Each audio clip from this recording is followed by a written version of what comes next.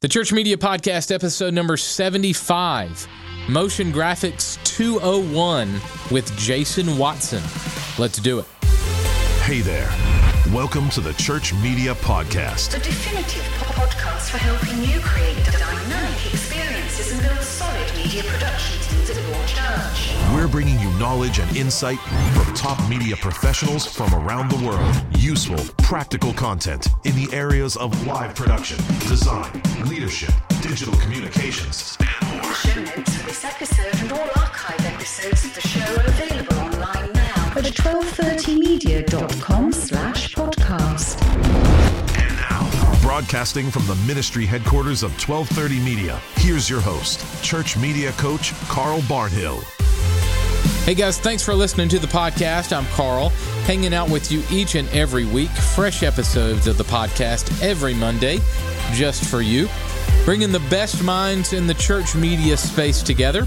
We're helping you create memorable experiences and build solid volunteer teams at your church. This week on the show, part 2 of my interview with Jason Watson from DeviantMonk.com. Jason is one of the best motion designers in church media today. Last week, we talked about Jason's process of producing motion graphics content and how you can get started in bringing your projects to life. We talked about how he scripts his videos, where he pulls music and elements from, the software and tools he uses, and more. If you missed it, be sure to catch up. Just go to 1230media.com/074 to listen to that show today. Very, very insightful. You're going to learn a ton from Jason again this week as well. Motion Graphics 201 today on the show. Your professor, Jason Watson, is on the way. Class will be in session right after this. And now, your Church Media Resource of the Week. Software, websites, gadgets, and tools that will resource your creativity and your ministry. Hey everybody, this is Josh Honkin, the worship pastor at Montgomery Community Church in Cincinnati, Ohio, bringing you the Church Media Resource of the Week. Today I wanted to take a minute to talk about Ableton Live. If you ask Siri, she's going to mess it up, but it's Able, like our God is able, and Ton, like a ton of bricks. Ableton is headquartered in Berlin, Germany, and they make software and hardware for studio and live use. You can check it out at ableton.com. Some people think Ableton is just for DJs or electronic music, but it's actually great for worship pastors too.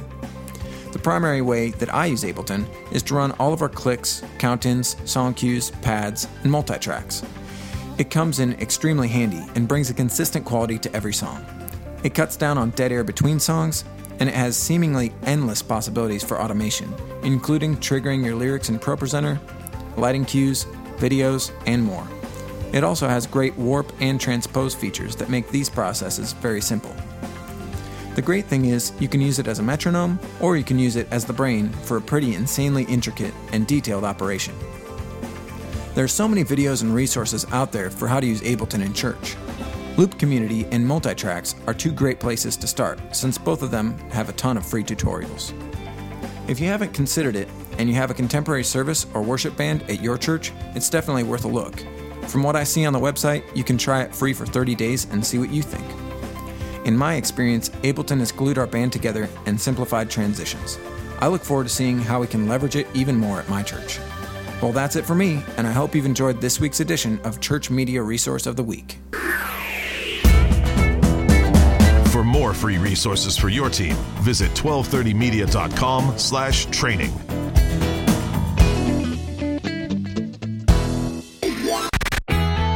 This is an exclusive interview from 1230 Media and Carl Barnhill. Get shareable content and free resources for your team at 1230media.com/podcast. Here's Carl now.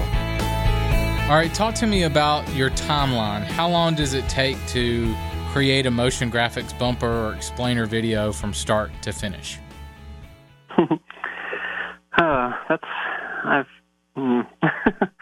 That has a wide range of answers, I suppose. I'll take a minute video as like an example, and I would say best case scenario. So let's say I have a minute bumper or a minute explainer video to do. Usually I'll usually try to schedule or block out at least probably about 3 weeks or so. That usually gives me enough time to concept and script, as well as create the elements, create the graphics, and then animate it, as well as find music, all the kind of stuff that goes into it. A lot of that really kind of depends on who I'm doing it for and what the client wants and, how long the feedback takes and all that kind of stuff. And I've had ones where, it's day one all the way to, the end of the 3 weeks, start to finish, no problems. I've had some that they're supposed to give me feedback and it, comes back a week and a half later, and so the timeline gets pushed back. I send a revision, takes another week and a half for feedback, and so by the time, I'm done, it's been like a 2-month project. And but as far as like myself, I'd say usually I can probably knock it out in 2 weeks. I just try to usually give myself as much of a buffer as I can. And a lot of it will depend on, how complex it is, what the, client wants. And so I guess it's kind of hard to nail down an answer, but as far as like the animation goes, I can, pretty well knock out a minute of work pretty well inside of a week, but it's all the other stuff that kind of piles on top of that as far as the timelines go. So it takes you a week to do a minute, roughly. It can, yep. Yeah, depending on how complex it is, but yeah, it can. So give me the horror stories of that you didn't back up, a power surge. Give me a horror story.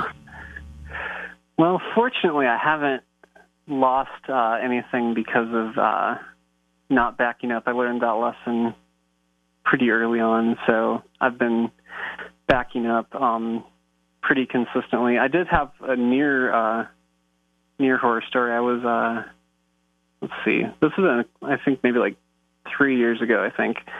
I was working from home on some stuff, and I had a bunch of files files that I was actually working on, sitting on this external hard drive. And so I was, I had the same kind of model of the hard drive, probably a few other models of it, never had any problems with them. And so I was working off this thing. I had transferred everything over to my computer, and I was working on my computer. I'd pretty much gotten close to finishing it up. I think I needed some space or something, so I put everything back onto the external hard drive and made the mistake of deleting the stuff on my computer off of my computer. And so, dismounted it, went about my business, and I came back, I think, the next morning. I think there might have been a lightning storm that night, and I left it plugged in. And so I plugged it in to the computer and got nothing. I think I was getting, that kind of beeping sound that sometimes do when they, go bad or start to go bad or something like that. Or it was revving up and not mounting or whatever. And so I was kind of in a panic attack because I needed to get this project out the door.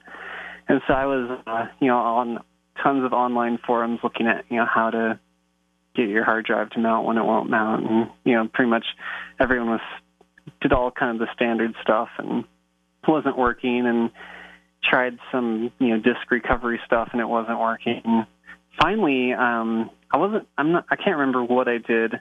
I think I actually called the manufacturer about it, and one of their tech reps kind of walked me through it, and it mounted up, and I was like, thank goodness. And so I quickly moved everything over onto my computer and stopped using it from that day forward. And I think that was actually when I started doing online backup, just because I didn't ever want that to happen again, as well as doing some other kinds of backup. And so got really close there, but fortunately it didn't bite me. There was another time, this was my own fault. I had finished up a project, and I think it was like a minute animation or something like that.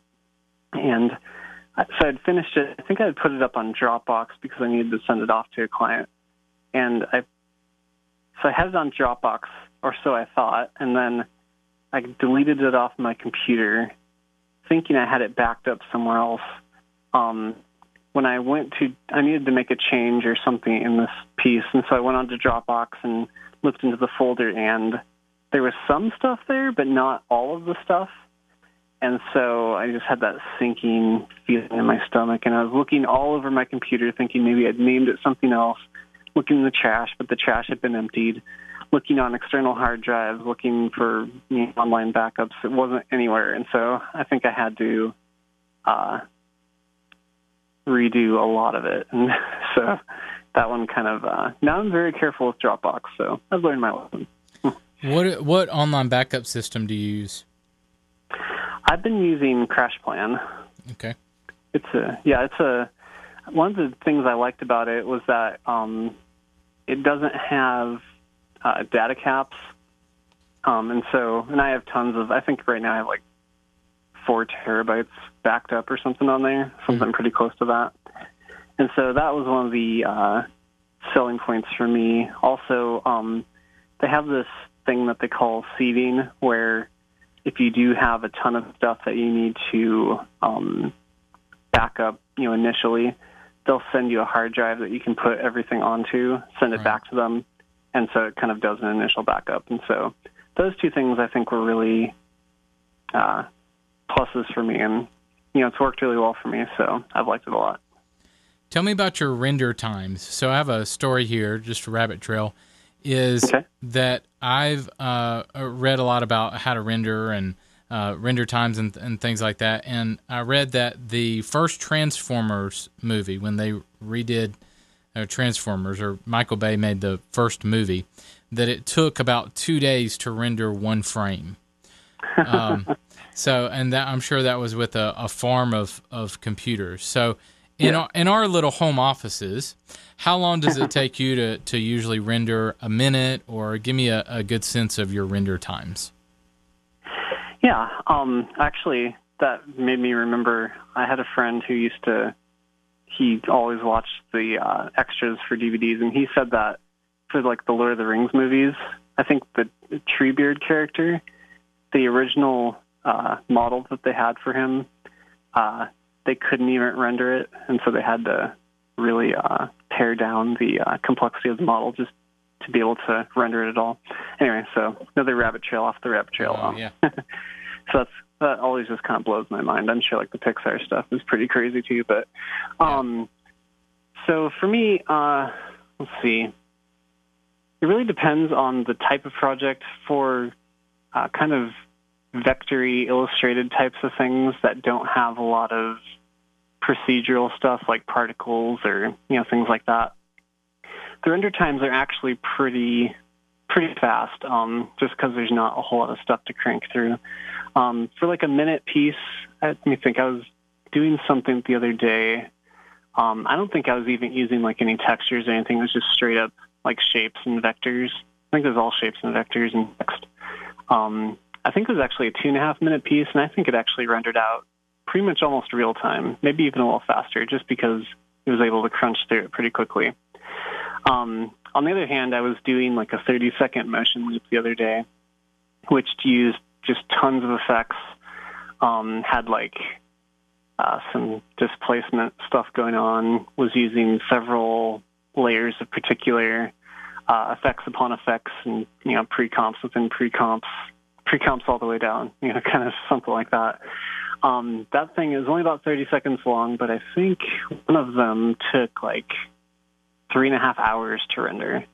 And so, granted, this is like on one of the 27-inch iMacs, so it's not the most powerful computer out there, but I would say it's usually, for me, most of the time, it's somewhere between, because most of my pieces aren't very long, so if it's more of a vectory type thing, it's usually somewhere between 5 to 10 minutes. If I'm using a lot of effects, probably anywhere between, for like a minute piece, probably about 25 minutes to 45 minutes. Wow, how much RAM do you have on your machine? 32 gigabytes. So, yeah, I don't do a whole lot of like 3D models or anything like that, so I think that helps with the render times. And I usually try to be as conscientious about, how many effects I'm using and things like that, just because I don't want it to take forever. And, sometimes I used to go effect crazy back in the day, and I think everyone who starts out doing just kind of goes effects crazy. I remember when I first got it, I was actually using Apple's Motion instead of After Effects. I think the first piece that I ever made, it was basically just every scene was me just going through the effects menu and just applying a different effect every scene, just to kind of, because I didn't know what else to do. But that thing took forever to render. But nowadays I just try to either pare down the effects as much as I can, or even try to find ways to achieve the same effect in a more efficient way if possible. Sometimes it's not always possible. So it just really depends on what I'm doing. So does pre-comping and things like that help with that or not?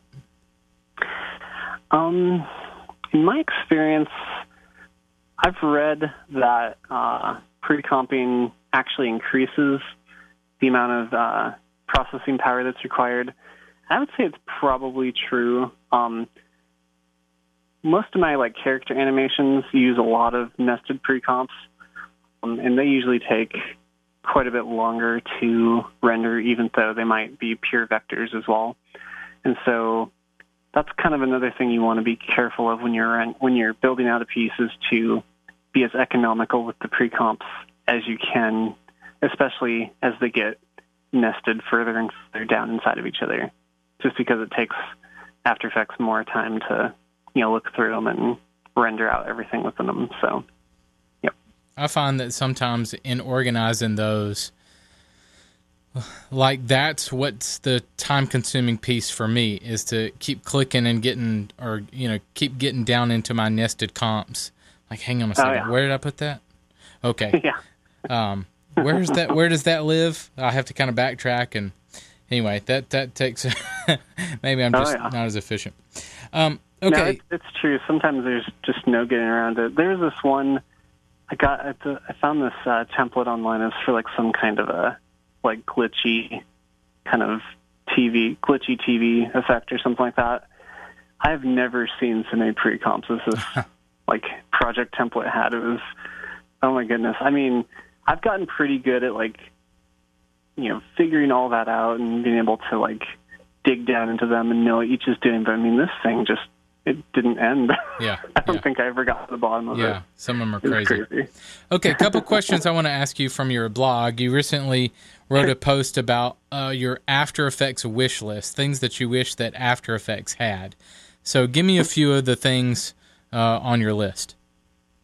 Yeah, I tend to work a lot with with shapes in After Effects, and so a lot of the shape layers and things like that. And the nice thing about them is that they're really powerful, and they kind of actually function off mini pre-comps for shapes, because you can have a bunch of different shapes within one shape layer, and so it kind of makes it nice to organize and stuff like that. The problem, though, is that when you want to get to any of the properties of any of the shapes within the shape layer, there's no keyboard shortcuts or anything to get to them, and so it makes it sometimes just really, really difficult to isolate one or to modify a bunch of them at the same time, just because you're constantly twirling down and twirling down and twirling down. There's some scripts out there that can help you kind of get through them a lot easier, but there's not really a good way to kind of to get to the properties easier. And so one thing that Apple's Motion had that I really liked back when I was using it is whenever you would click on anything, it would basically bring up all the properties for that layer in kind of this panel, which I can't remember what it was called. But so basically, After Effects, say you have an effect on a layer, if you click on that layer, up in the effects panel, it'll show you all the properties for whatever effect it is. And so I would really like to see some kind of shape properties panel that would basically contextually reveal itself when you click on a shape, so that you can easily access all the properties of different shapes in the shape layer. I think that would be really, really helpful, because right now it kind of feels like shapes are just kind of there, and they're really useful, but a lot of times they're just not as efficient to work with as you could. I think something like that would be really cool to put in there. Another thing I'd like to see is to have the the vertices or the points of like a mask or a shape have each of those points be individually animatable. Right now you can kind of do it, but it puts all the animations onto like one path animation, which makes it really hard to go back and modify something because you're basically having to modify everything at once, or it just kind of screws everything up. And so I'd like to be able to split out all those points into individual like properties or positions or whatever. Maybe you could parent them to nulls or something like that. Just would make it really a lot easier to work with shapes and masks. There's actually a tool out there called, I think it's called Mask Avenger on aescripts.com. It actually does some of that. I haven't got it yet, but I'm kind of getting to that point where I might do it. It's like $150, which is why I haven't gotten it yet. But it's one of those ones that's always very tempting to get, especially when I'm working with a lot of shapes and stuff like that. What are some other places like aescripts.com that you like to go to, and what are some of your favorite scripts that have really helped your productivity? Yeah, aescripts is probably like I would say it's probably the go-to that I have. It has a lot of really useful stuff. It's not really as much plugins as more, I would say most of it's kind of functionality helpers. At least those are the ones that I find the most useful. And so it is really great at kind of having stuff like that. Let's see, some of the scripts there. There's this one called, Ray Dynamic Color. It's kind of, it was actually out before After Effects had the libraries in it. And one of the things that I didn't ever like about After Effects is how there was no color palette available in there. That always just kind of drove me crazy. And so for most of my projects, I'd end up, just drawing these squares in Photoshop of different colors for my color palette and then bringing it into After Effects and just kind of sticking it there in the composition window so I could, see my colors and then sample them and stuff like that. And so Ray Dynamic Color basically kind of provided you a way to have color palettes, but also went a little bit further in that you could link the colors via expressions to different layers. And so what was really helpful about it is, say you had like a motion background that you needed to iterate it out a couple times with different colors. And instead of going back through each one and like changing every single color, what you could do is basically create different color palettes and then just swap out the palette between projects, and it would automatically change all the colors to what you defined them as. And so I always thought that one was pretty useful. I'm trying to think of some other ones that I've been using here. I'll come back to that in a minute. Another place that I like to go is Video Copilot. It's great for both training because it has a lot of tutorials and stuff like that for a bunch of different stuff, even if you're just starting out with After Effects.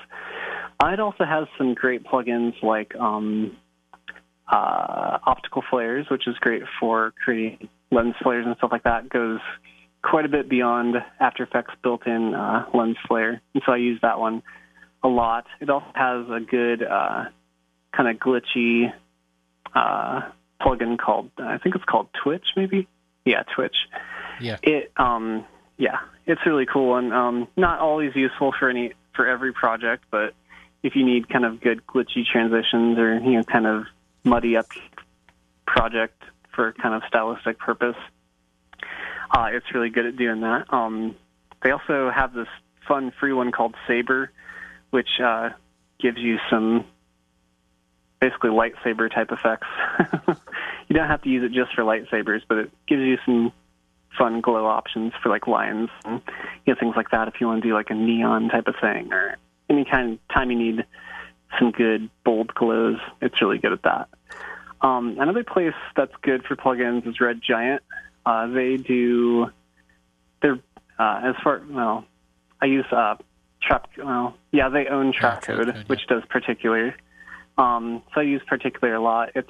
After Effects has a pretty good built-in particle generator, but it's just not easy to work with, whereas Particular is much easier to work with. I would say if you're doing After Effects and you're doing motion graphics, at some point you're probably going to be getting particular, just because it's useful for quite a lot of things. They also have Form, which is good for it's good for a lot of things, so like generating star fields and kind of flowing particles that don't live and die, but are constantly there. They have some good volumetric light stuff like Shine, and I can't remember the other one, but that's a good one. There's also one called Mir, M-I-R, which is awesome for creating some like triangulation type of shapes, and that's not all you can do with it, but it's fun for stuff like that, kind of generating some faux 3D objects, and so that's a great one. Some other scripts from AE Scripts that I like to use, there's one super useful one I found called True Comp Duplicator. So basically, whenever you have a pre-comp, and you have, let's say you have like a pre-comp within that and another pre-comp within that, if you go to duplicate the like top layer pre-comp, it will, make a separate copy of that, but After Effects won't make a separate individual copy of like the one side of it. And so that can kind of make things difficult if like you need to reuse that for something else. And so this True Comp Duplicator will actually take a pre-comp, and no matter how many pre-comps are nested inside of it, it'll duplicate every single one of those, relink up any expressions that you have, so you basically have another independent pre-comp without having to worry about changing stuff and accidentally screwing something up. So that's been a really useful one. There's one called Puppet Tools, which is good for if you want to use the Puppet tool quite a bit, because the Puppet tool, as it is inside of After Effects, is a really not the easiest thing to work with, but Puppet Tools makes it easy to basically link up nulls to your puppet pins, and then it's much easier to manipulate those. It also can do create some inverse kinematics, which is also helpful. Another one I've been using a lot, which it's a pretty simple one, it's called Text Evo, and it basically makes, I think, text animation super, super simple. And it's kind of one of those things where you almost feel bad about using it because it almost feels like you're cheating, but it's kind of like one of those things where it's going to do the things I'm going to do anyway, and it's going to do them faster and easier, so I might as well use it. So that's a really good one to use. What all does it do? It basically creates text animations. Like you can apply an in animation, and then you can choose different properties to apply that to, so like position, opacity, scale, blur, all that kind of stuff. And it'll automatically animate the in, and then you just slide a keyframe over to determine how long the animation is. And you can do the same for the out. And so if you just need some quick like titles that come in or something like that, and you have a bunch of them that you don't want to have to hand animate every single one, it's really super useful for that. And I find myself using it a lot just because it's really quick and really easy. There's one more I'll mention. Let's see. I'm looking at my long list of scripts and plugins here. Yeah. Oh, yeah. I have this one called Joysticks and Sliders. It's a pretty new one. This is a really good one for character animation, but also for other stuff. You can basically use it to create different poses, and then it will interpolate between the poses. So basically, let's say I had a head of a character, and I wanted to kind of do almost like that faux 3D head turn. So basically what I do is I just need to create 5 keyframes. I'll create one that's like the center-facing position. Then I'll create one that's like the turn left, do one that's turn right, do one that's, look up, look down.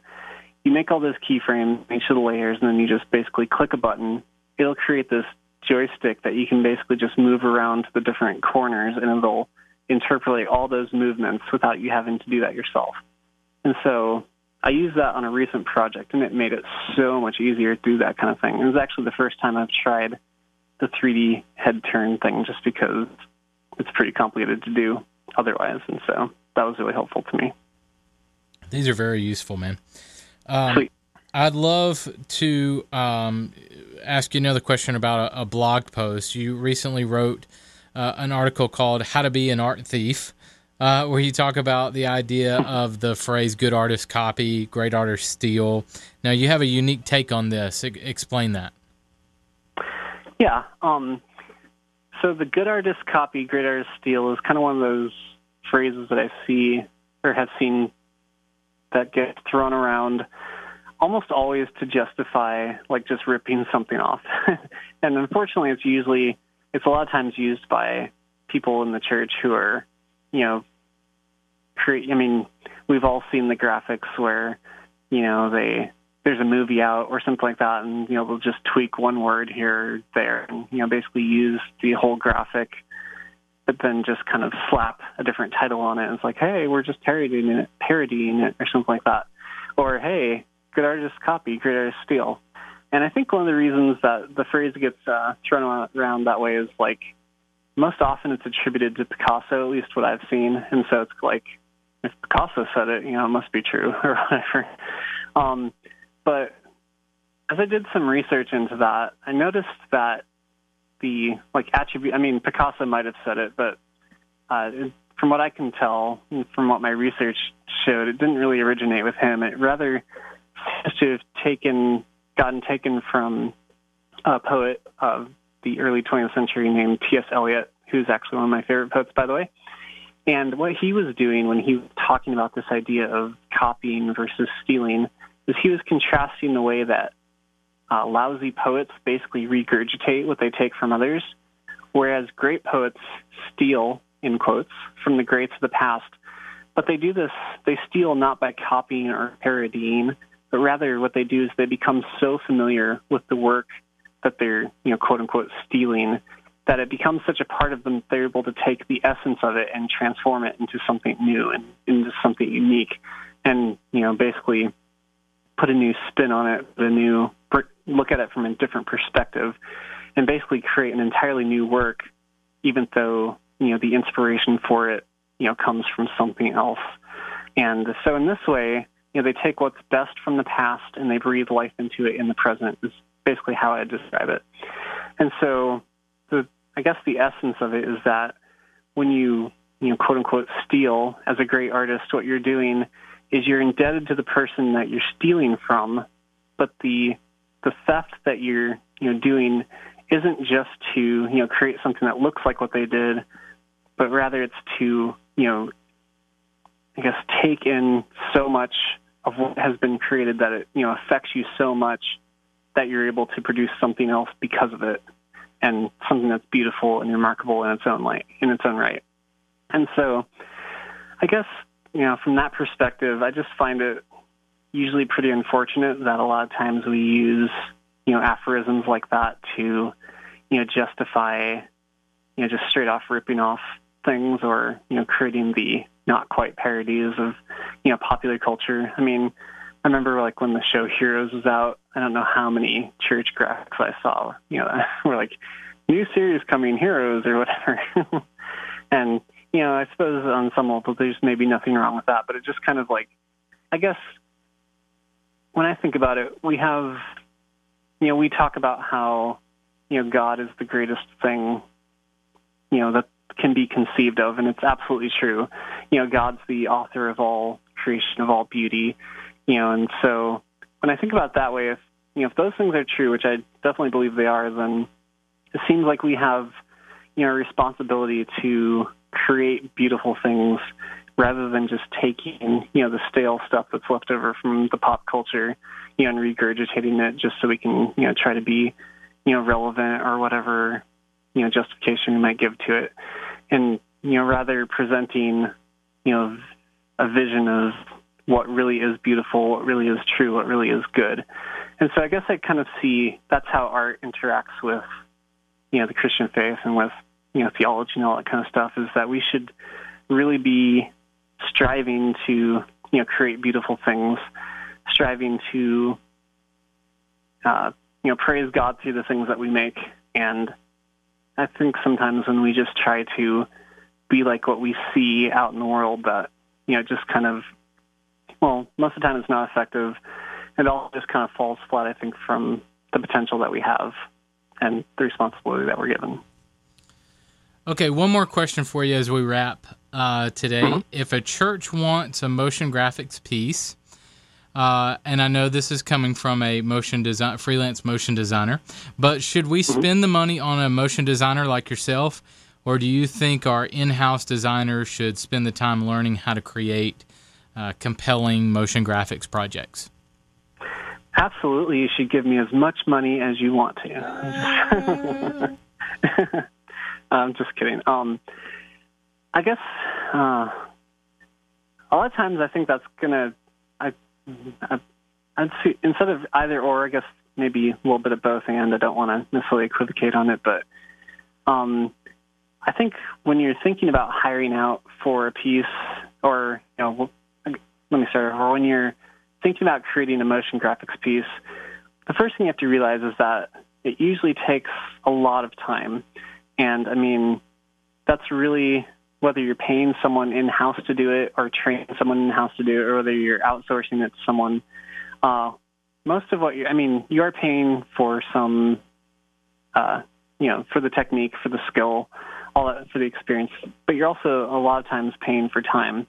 And so sometimes I guess you really have to kind of look at, as far as your priorities, how high does it rank on what you want to do, what you want to accomplish with your ministry, with the vision of your church, that kind of stuff. I know when I was working at my former employer, even though we had a in-house video team, there were sometimes we would actually hire things out, not because we didn't think they were important, but just because it wasn't, at that moment the priority for, what we were trying to do for the church as a whole, or for whatever, ministries we were working with.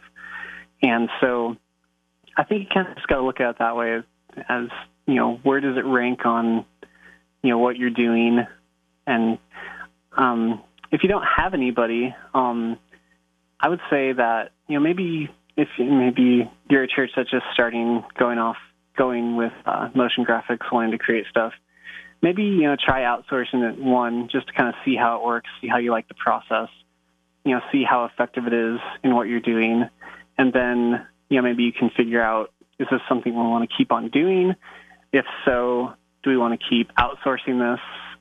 Because, outsourcing, can be helpful because sometimes it's definitely cheaper than, usually hiring someone to work in-house, especially if you're not doing a whole lot a year. But it can also be challenging because you don't have that face-to-face interaction, and sometimes it's not as easy to communicate, the essence of what you're wanting to do, like over the phone or to someone who's not within the culture of your church. And so those are some of the things that you probably want to think about as you're going forward. Learning motion graphics is also a pretty time-intensive thing. So if you have people already working in your church who are wanting to get into that, I would say know that it's something that doesn't happen right away. It takes a lot of time to learn, but it can definitely be very useful going forward. So those are some of the options and potentials you just have to weigh as you're looking into it. Well, man, thank you for your time today. Do you have any other final thoughts on motion graphics and the church? I would say that, I do this for a living, so I definitely think it's a valuable thing. I wouldn't do it if I didn't think that was true. One thing I think about motion graphics is they can, sometimes it's easy to like anything, it's easy to overdo, but when you can do it right and do it well, it can be really impactful. And so I would say that as you look for anything that you're doing, look at, not just, is this going to be something that's cool to do, or because we saw someone else doing it, but rather, is this going to be something that really works in our context? Is it something that we can do well?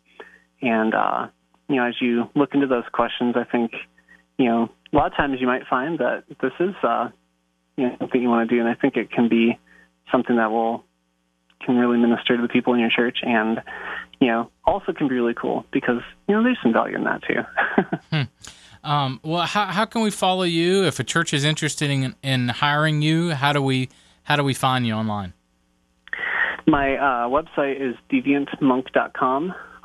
That's deviantmonk.com. I also blog occasionally, sometimes about motion graphics, sometimes about very long-winded theological posts at blog.deviantmonk.com. So feel free to check them out. Contact me, and I'd love to talk to you. Well, man, thanks so much for your time today. Really appreciate it. Immense insight, just great insight, great tools, very practical. I really appreciate you coming on, man. Thanks for having me. I appreciate it. This has been an all-access interview from 1230 Media and Carl Barnhill. Get exclusive content for your team online now at 1230media.com. Now available on Blu-ray and DVD. I hate what people like your client stand for. We're going to prove once and for all that God is dead. You're passionate about what you believe. I mean, let's face it, it's why you're in trouble in the first place. A student asked a question about remarks allegedly made by Jesus, and your answer incorporated Scripture itself. Yes. What were you thinking, Grace? I gave an honest answer to a student's legitimate question. I am not going to be afraid to say the name Jesus. They're asking that you be fired, plus revocation of your teaching certificate. You're on your own. So what's the good news? I don't like to lose. They've been dreaming of a case like this. They want to make an example of you. Their true motivation was to take an innocent question and turn it into an opportunity to preach. The message of the gospel has us standing in the way of a lot of things that powerful people want. We're at war. No order in the matter of Thorley versus Wesley.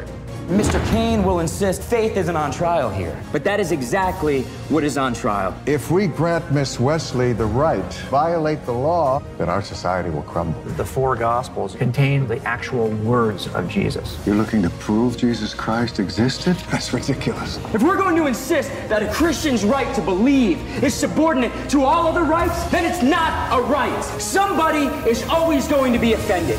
God's not dead, he's surely alive! Come on! God's not dead, he's surely alive! He's living on the inside, roaring like a lion. God's not dead, he's surely alive. He's living on the inside, roaring like a lion. Have you reached a decision? I would rather stand with God and be judged by the world than stand with the world and be judged by God. Buy God's Not Dead 2 and take a stand for what you believe. God bless you. Careful, or you might end up on trial. Now available on Blu-ray Combo Pack, DVD, and Digital HD. To load up on tons of free content, including links and downloadable PDFs of the things that Jason mentioned, you can visit the show notes page for this episode at 1230media.com/075, as in episode number 75. On the next Church Media Podcast. Next week on the show, we're going to be talking about how to provide consistent, effective training opportunities for your production team. I've led hundreds of volunteers over the years, and one of the keys to having a successful production team is preparing them well for Sunday. We're going to talk all about that. I'm going to give you some very practical helps and tricks for training your team well. Don't miss that. We're going to have a lot of fun together. I want to thank the legend David Michael Hyde. DavidMichaelHyde.com is his website. You can find him there slicing up some music for film and digital media. Thank you for listening this week. Go out there, guys, and create some incredible experiences this weekend. I'll catch you next week. Thanks for listening to the Church Media Podcast. Please take a minute today to rate and review the show in iTunes. For show notes, transcripts, and more free Church Media resources for your team, visit 1230media.com. We'll catch you right here next week for another episode of the Church Media Podcast.